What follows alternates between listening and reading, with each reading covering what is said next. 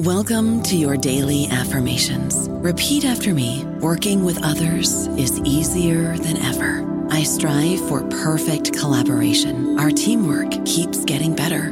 Yeah, affirmations are great, but Monday.com can really get you the teamwork you desire. Work together easily and share files, updates, data, and just about anything you want all in one platform. Affirm yes to start, or tap the banner to go to Monday.com. Isn't the point of traveling to get away from it all? To feel the best you've ever felt? Then maybe you should check out Aruba. You'll spend your time relaxing on cool, white, sandy beaches and floating in healing blue water. You'll meet locals brimming with gratitude for an island that redefines what a paradise can be. When your trip comes to an end, you won't need another vacation because you just had the vacation. That's the Aruba effect. Plan your trip at Aruba.com.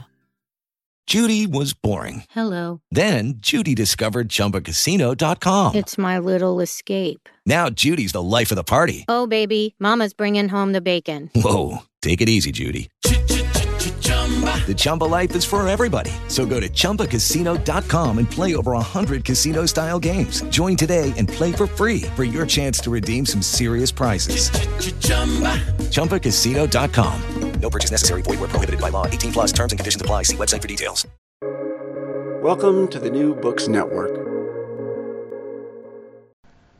Good day. Welcome to New Books in History, a podcast channel of the New Books Network. My name is Dr. Charles Coutinho of the Royal Historical Society. I'm a host on the channel, and today we are pleased and indeed honored to have with us Master Historian Professor Richard Overy. Professor Overy is Professor of History at the University of Exeter.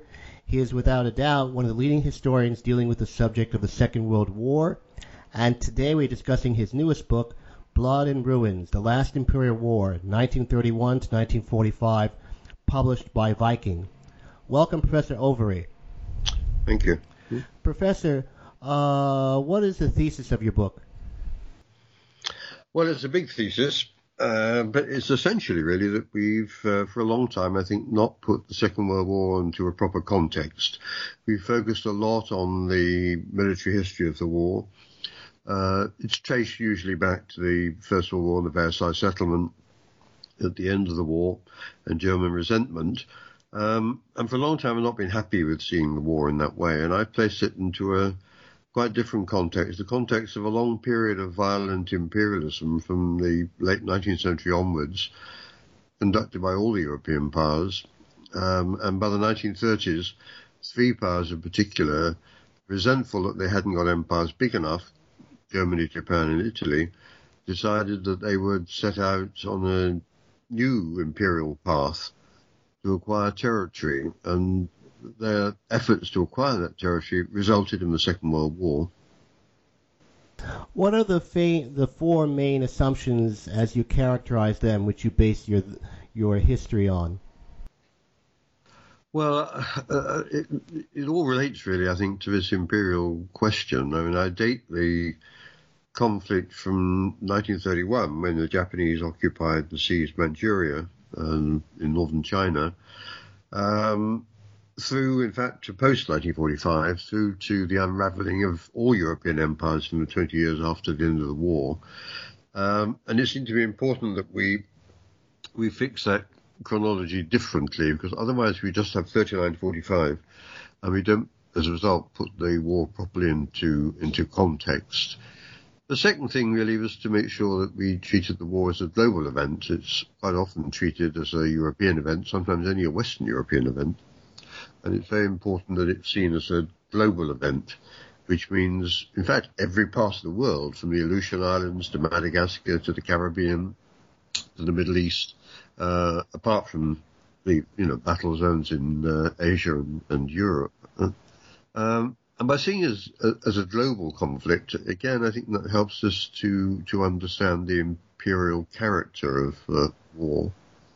And thirdly, I wanted to see the war as a mix of different kinds of conflict. It's not just simply the battles on the battlefield, but what I've called civilian wars seem to me to be very important. And the critical thing about this war is that millions of civilians work to preserve themselves, to free themselves, whether in civil defense against bombing, whether in resistance activities, or in civil wars, which broke out in a number of places, Ukraine, Greece, Italy, in which civilians were fighting other civilians. And so I've talked about the Second World War as a number of different kinds of conflict. Sometimes they overlap, sometimes they don't. But if you want a full history of war, I think it's very important that we see it in those terms. And fourthly, well, what I've already said, I wanted to frame the war as an imperial conflict, and to have something different to say about the Second World War, rather than just seeing it simply as a set of battles which, has an end result. Would it be correct to say that Germany, Japan, and Italy adopted policies of expansion in the 1930s due to dissatisfaction with Western, or if you like, Allied dominance? In the case of Japan, the perceived failures of what historians refer to as Shidehara diplomacy in the 1920s, or in the case of Germany, the perceived failure of Stresemann's policies to fundamentally revise the Versailles Peace Treaty. Yeah, that's exactly the case. I think I make the point in the book that in the 1920s, after the First World War, all three states, did make an effort to remain within the existing global order, or in the German case, to reintegrate Germany into that order, joining the League of Nations, for example, in 1926. But it was really the economic slump, I think, which persuades them that, in the end, there's no place for them in a world dominated by Western capitalism, American, British, French. They've got to build their own empire, their own economic bloc, and find ways of protecting the interests of their own population. It's really a politics of resentment, a strong sense that, that the Western world has let them down. Would it be correct to state that you attribute more agency in the origins of the Sino-Japanese War to Chiang Kai-shek than most historians? Well, I think to understand the war that's going on in China, we need to see Chiang Kai-shek, of course, as a strong anti-imperialist. He's taken up the position in China from the end of the 19th century that really it was the West that was the problem for China, and that somehow or other you had to establish a China that was independent of the West. And then suddenly Chiang Kai-shek found himself attacked by Japan, another imperial power. He has a great deal of difficulty with that. He finally engineers the war with Japan in 1937, but he's very uncertain about what the West will do, if the West will do anything. And of course, the West doesn't do anything. Chiang Kai-shek fights his war right through 1945, more or less on his own. Why did the Sino-Japanese War not go as the Japanese army expected? Well, the Japanese army expected a blitzkrieg. They thought the Chinese army was poorly armed, poorly trained, had low morale. It would be easy, in fact, to achieve what they wanted. In fact, it already pushed into northern China in the years before 1937. They dominated more than a third of China by that stage. So it just seemed a matter of course that they would occupy Beijing, destroy the nationalist capital at Nanjing, and then the Chinese would give up. They didn't. They didn't because it's, obvious thing to say. China is a big place. A bit like the Russians in the Second World War with Barbarossa. The Chinese have a lot of territory to retreat to. And the further the Japanese moved into China, the more they got bogged down. Logistics were difficult, the population was hostile, the geography was also unkind to Japanese armies. And there are plenty of reasons why conquering China was an ambition beyond what the Japanese army could do. Would it be true to say that you do not agree with Gerhard Weinberg and Donald Watt that Hitler wanted war over Poland with the British and French in September 1939? Yeah, I do. I do take that. I don't agree with them. All the evidence that we have, and I think we have all the evidence we're likely to get, makes it clear that, Hitler gambles, of course, but he really is convinced that the British and French are washed up, decadent powers are not really in the end going to do much more than make a big fuss. They're certainly not going to save Poland, which they don't, of course, but he's convinced that he can establish his new empire in Central and Eastern Europe, while the British and French, will in the end do nothing. And for Hitler, I think the idea is that the British and French already have empires, so why do they mind so much if he has one too? This is a naive, even deluded view, but that was really Hitler's view. And when the British and French declare war, he makes a speech to the German people. He says, why are they making so much fuss about me taking over, X square kilometers of territory, when they dominate a third of the globe? I think he really did think he could get away with it. Why do you state that Anglo-French policy towards Japan, Italy, and Germany was not one of spineless abdication, but, as you put it, one of, quote, containment and deterrence, unquote? Yeah, well, there's a long history to appeasement, and nobody has a good word to say for it. I think that seeing British and French policy as simply appeasement is extremely misleading. Both powers, in fact, rearmed extensively in the 1930s to a level that they'd never rearmed to before in peacetime, partly as a warning, a deterrent to the Axis powers. There were moments where they came close to war, with Italy in 1936 and again in 1939. At the Munich conference, which is always seen as the big sellout, one of the reasons Hitler backed down over invading Czechoslovakia was precisely because Chamberlain made it clear to him that, under those circumstances, he would find himself at war. So this is deterrent and containment both failed, clearly, because Hitler invades Poland and the Second World War breaks out.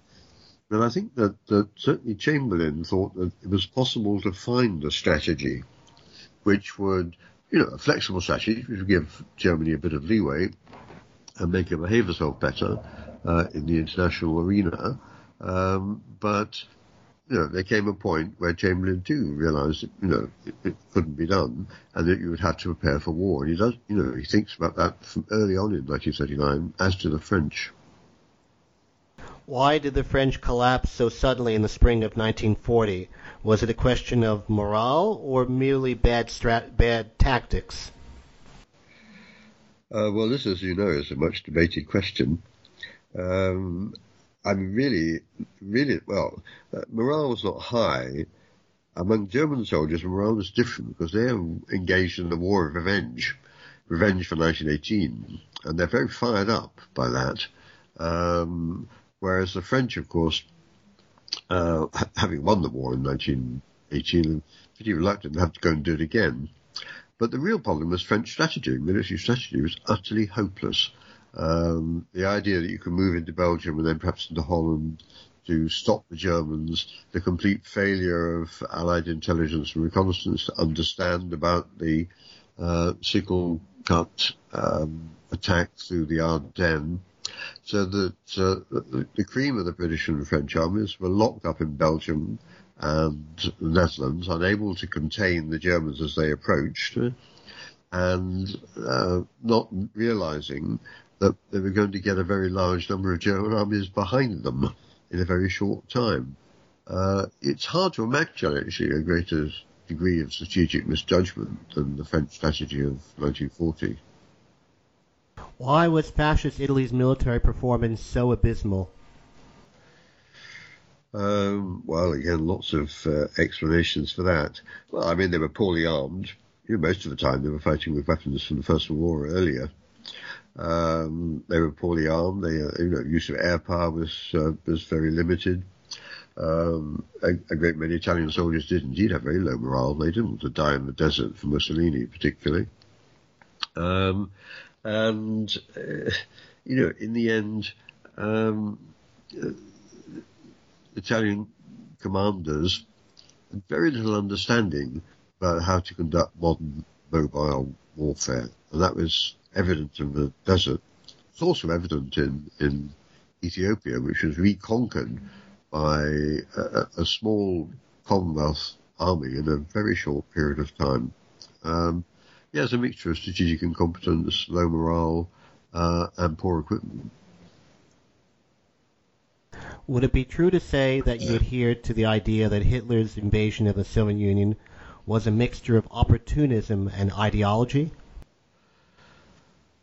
Well, it was opportunistic in the sense that, he'd now defeated Western Europe and could now set about the larger task of creating this German empire in Eurasia, which he'd dreamt about for a long time, as many Germans had, not just Hitler, but many Germans had. But it didn't seem possible in the 1930s. How far could he go? The defeat of France meant that he could now go much further. And the threat posed by Stalin in Eastern Europe, as Stalin moved westward into the Baltic states and so on, persuaded Hitler that this was the moment to strike. You had to do it now. He thought the Soviet system was rotten, corrupt, would fall over in no time at all.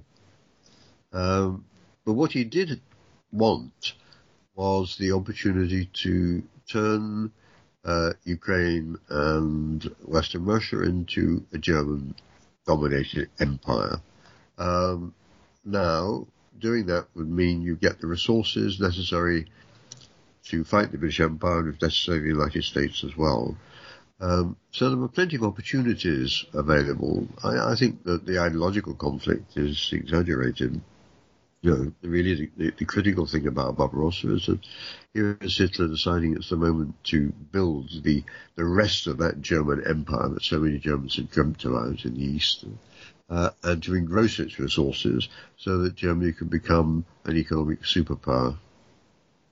Would it be correct to say that Operation Barbarossa was predicated on being able to replicate the Polish and French campaigns, so-called Blitzkrieg, against an enemy who was notably superior in numbers and who had the ability to trade space for time, something which was notably not true in the case of Poland or France? Yeah, no, it wasn't true for Poland and France, indeed. It was a miscalculation, but it certainly was based on the success in Poland and in France. And also you have to look at how quickly German armed forces defeated the Yugoslavs and the Greeks in the spring of 1941. If you needed more evidence about how effective the German armed forces were when in the field, that seemed to confirm it. But also, I think, it was a vast underestimation of the Soviet Union, and little understanding about what Stalin had achieved with the 5-year plans, and a kind of racial contempt for Slavs.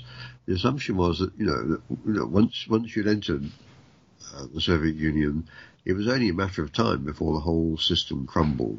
And people guessed it would be between 2 weeks, it might be 6 weeks, it might be a couple of months, as Hitler thought. But everybody thought it would be over in no time. Why, for you, was the Battle of Guadalcanal a more important battle than it seems for you Midway? Yes, well, that's probably, controversial. I think navalists will always say that Midway was the more critical battle. Midway didn't really turn the tide. It did cripple the Japanese carrier force. So the Japanese Navy was still huge, and the American Navy was a long way from being resupplied. The Japanese could still move at will around the perimeter of their big empire. The critical thing about Guadalcanal, I think, is that for the Japanese it was a test of their strategy. Their strategy was to build this perimeter and then defend it, and they thought the Americans would lack the will, basically, to try and penetrate it. When they saw the amphibious operation in Guadalcanal, they thought they'd snuff it out in no time. And there's no doubt that the forces were overwhelming on the Japanese side. For the Americans, it was a difficult battle. But the Japanese made it a battle for their perimeter. They poured resources in, more resources than they'd used in the initial occupation of Southeast Asia and the Pacific. They poured resources in. They had catastrophic losses. all for a jungle island, right at the very edge of their empire. So for the Japanese, it's assumed for the Japanese military, it's assumed an extraordinary symbolic value. And the loss of Guadalcanal was taken by the Japanese military as a real blow, as evidence that the strategy they favoured might not in the end work. Do you agree with Paul Kennedy's thesis in his newest book that it was American productive capability that decided the war in the Pacific? Well, I half agree. I think everywhere where people say, well, it was production that won, i.e., for example, the battle on the Eastern Front, that the Russians could outproduce the Germans in weapons and so on and so on. Simple production doesn't win battles. What wins battles is learning how to use that production effectively. And for the Americans and for the British and for the Russians, all three Allied powers, there was a long learning curve where you had adequate supplies of weapons, but you had to work out how to use those weapons effectively. And, for the Pacific War, production matters, but at the same time, you've really got to look at the way in which they learn about and then develop amphibious warfare. How important that is in deciding the course of the Pacific War. And they got better and better at amphibious warfare as the war went on. Yes, of course, they massively outproduced the Japanese. It was delusion on the part of the Japanese government that they could somehow survive against the United States. But production alone doesn't win wars. You have to be able to fight effectively. Why does one make reference to the learning curve in the case of the Allies, but not, it would appear, in the case of the German and the Japanese? Yeah, interesting question. I look at that bit in the book, and really the problem was for the Germans and the Japanese, they thought they hadn't got much to learn. Enormously successful in the early stages of their war effort. On the whole, a strong sense of contempt for enemy soldiers. The Germans always thought of themselves as superior to the Russian military.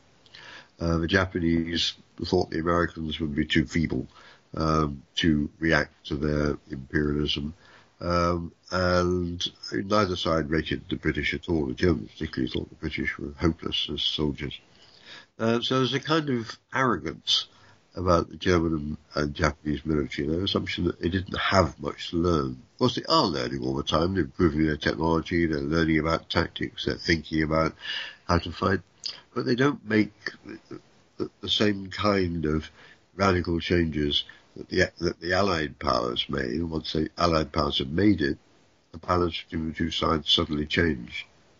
I don't know about you, but I'm very busy, and I don't have a lot of time to cook. That's why I subscribe to Factor. Eating better is easy with Factor's delicious, ready-to-eat meals. Every fresh, never-frozen meal is chef-crafted, dietitian-approved, and ready to go in just 2 minutes. You'll have over 35 different options to choose from every week, including Calorie Smart, Protein Plus, and Keto. These are 2-minute meals. Factor meals are ready to eat and heat, so there's no prepping, cooking, or cleanup needed.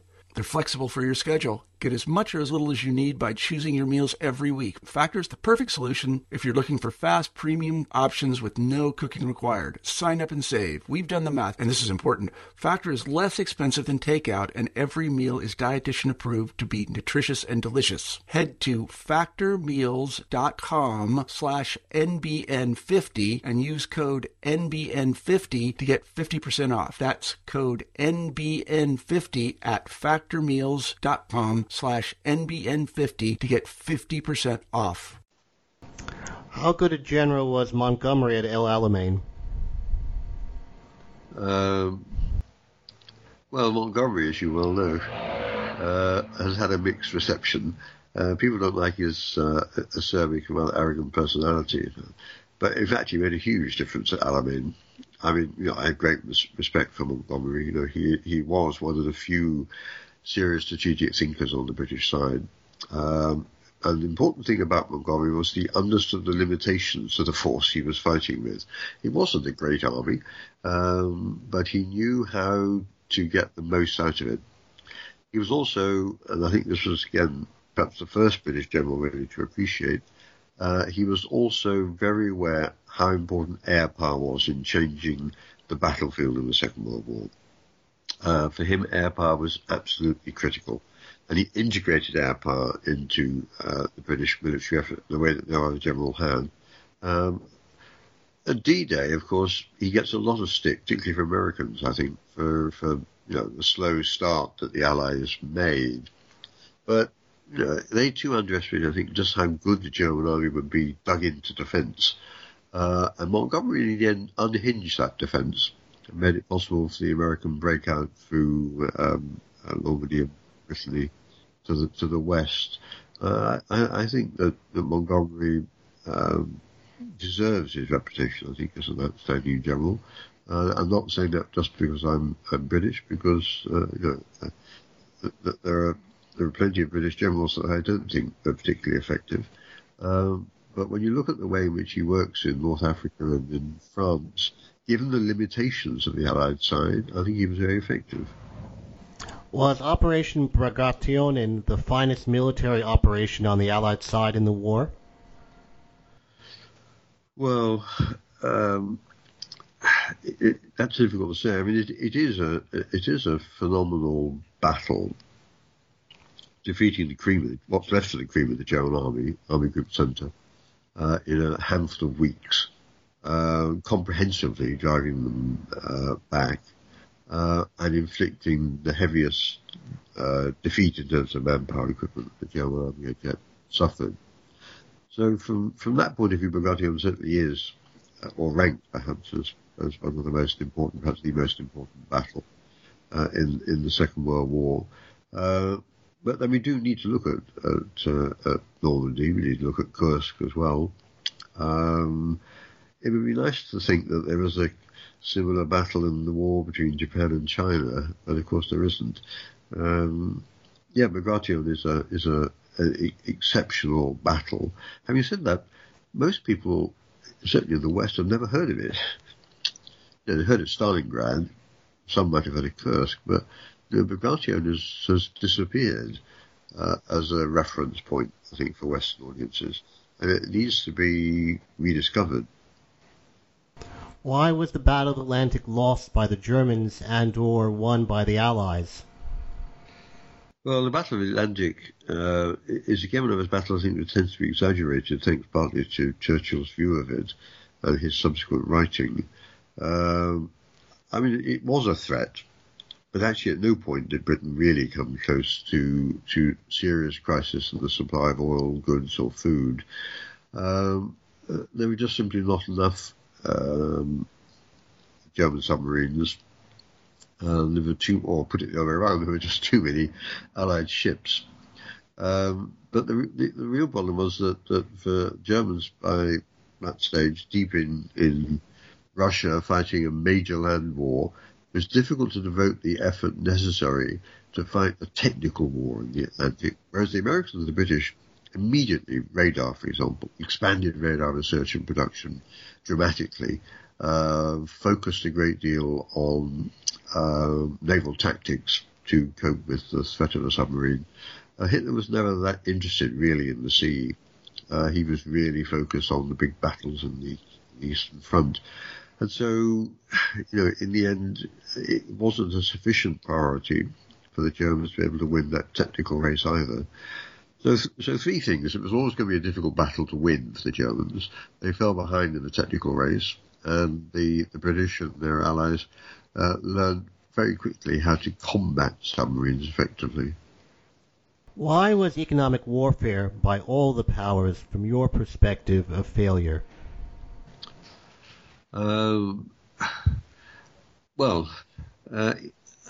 think I argue in the book that economic warfare, if you're talking about logistics, about the supply of resources between the different Allied powers, was extremely successful. And indeed, logistics was one of the key factors in the Allied victory. But economic warfare, in the sense that you could somehow, if you applied the right pressure, undermine the enemy's war economy, was already shown during the First World War not to work. Blockade didn't work in stopping Germany from producing small weapons in 1918 than she had in 1914. The same with the bombing of Germany during the Second World War. She produced many, many more weapons under the peak bombing in 1944, and she'd been producing in 1941. The one exception to that story, of course, is the economic strangulation of Japan. Now, Japan's economy was a fragile one anyway, and with the onset of the American submarine war, the interdiction of supplies to Japan, that was a blockade that worked effectively. The bombing of Japan added to that, but really the naval stranglehold established around Japan by 1944-45 would have brought the Japanese war economy to a halt. So it's a mixed story. Lend-Lease was a successful thing. The blockade of Japan was successful.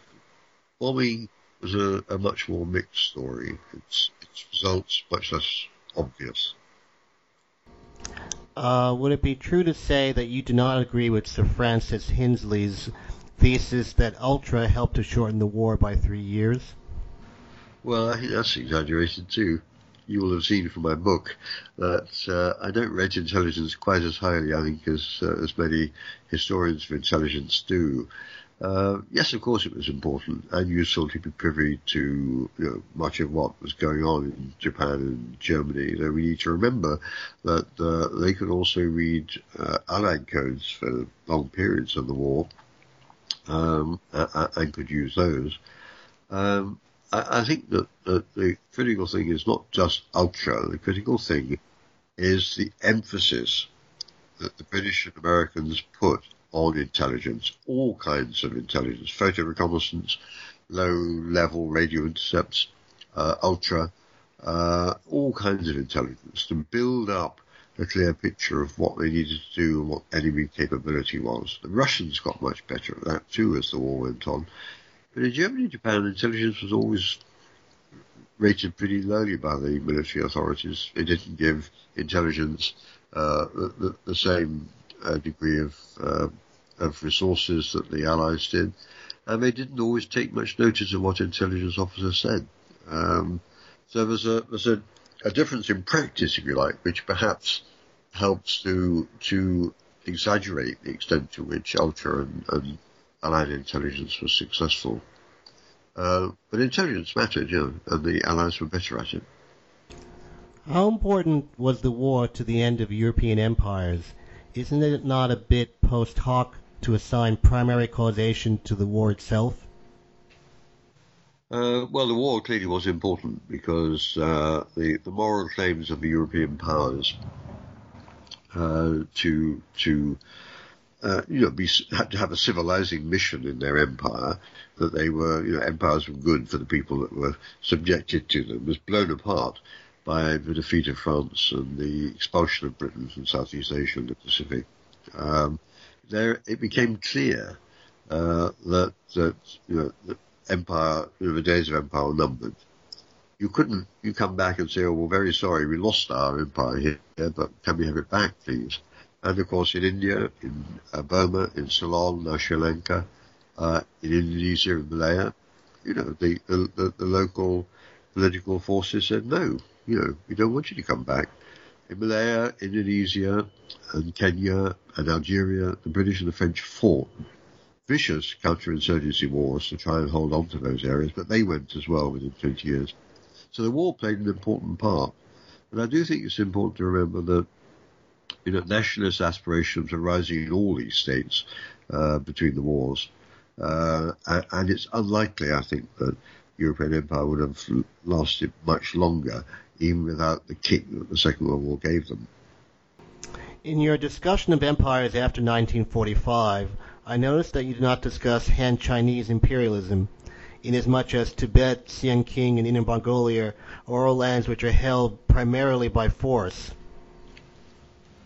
Yes, I mean, it's the same problem as so-called Soviet and American imperialism. For China, of course, creating at last a unitary Chinese state, restoring China as it was, as indeed they do. You can call that imperialism. I mean, I think that, as in the case of the Soviet Union and Eastern Europe, of course, the priority was, by that stage, of course, was to spread communism. And here were territories which were historically Chinese, and the Chinese communist regime wanted to establish communism as widely as it could, just as Stalin wanted to establish communism in Eastern Europe, rather than build a bunch of colonies. They're not colonies, they're integrated Chinese integrated parts of a communist Chinese state. In Eastern Europe, they're part of the Soviet bloc. These are hegemonic powers exercising their hegemony on behalf of communism. America is a hegemonic power, and its interests are to combat communism and defend Western capitalism. If you wanted people to take one thing away from your book, Professor, what would it be? Well, it's probably naive to say that I would like people to read my book and say, how a war is a rotten thing. We should do everything we could to avoid ever having to go to war on this scale again. But I finished my book before Putin invaded Ukraine. And I'm very disappointed, of course, that, we now have war in Europe again of a vicious kind and on quite a large scale. And I thought we'd seen the back of that. I really did. Reading my book, I just hope, enough people look at it and say, whether you're on the winning or the losing side, war itself is so damaging in every respect that we should do everything we can to avoid ever repeating it on that kind of scale. On that observation, I would like to thank you very much, Professor Overy, for being so kind as to speak with us today. You've been listening to New Books in History, a podcast channel on the New Books Network.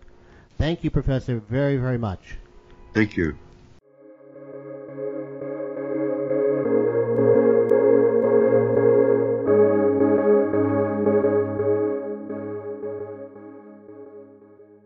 Judy was boring. Hello. Then Judy discovered ChumbaCasino.com. It's my little escape. Now Judy's the life of the party. Oh, baby, mama's bringing home the bacon. Whoa, take it easy, Judy. The Chumba life is for everybody. So go to ChumbaCasino.com and play over 100 casino-style games. Join today and play for free for your chance to redeem some serious prizes.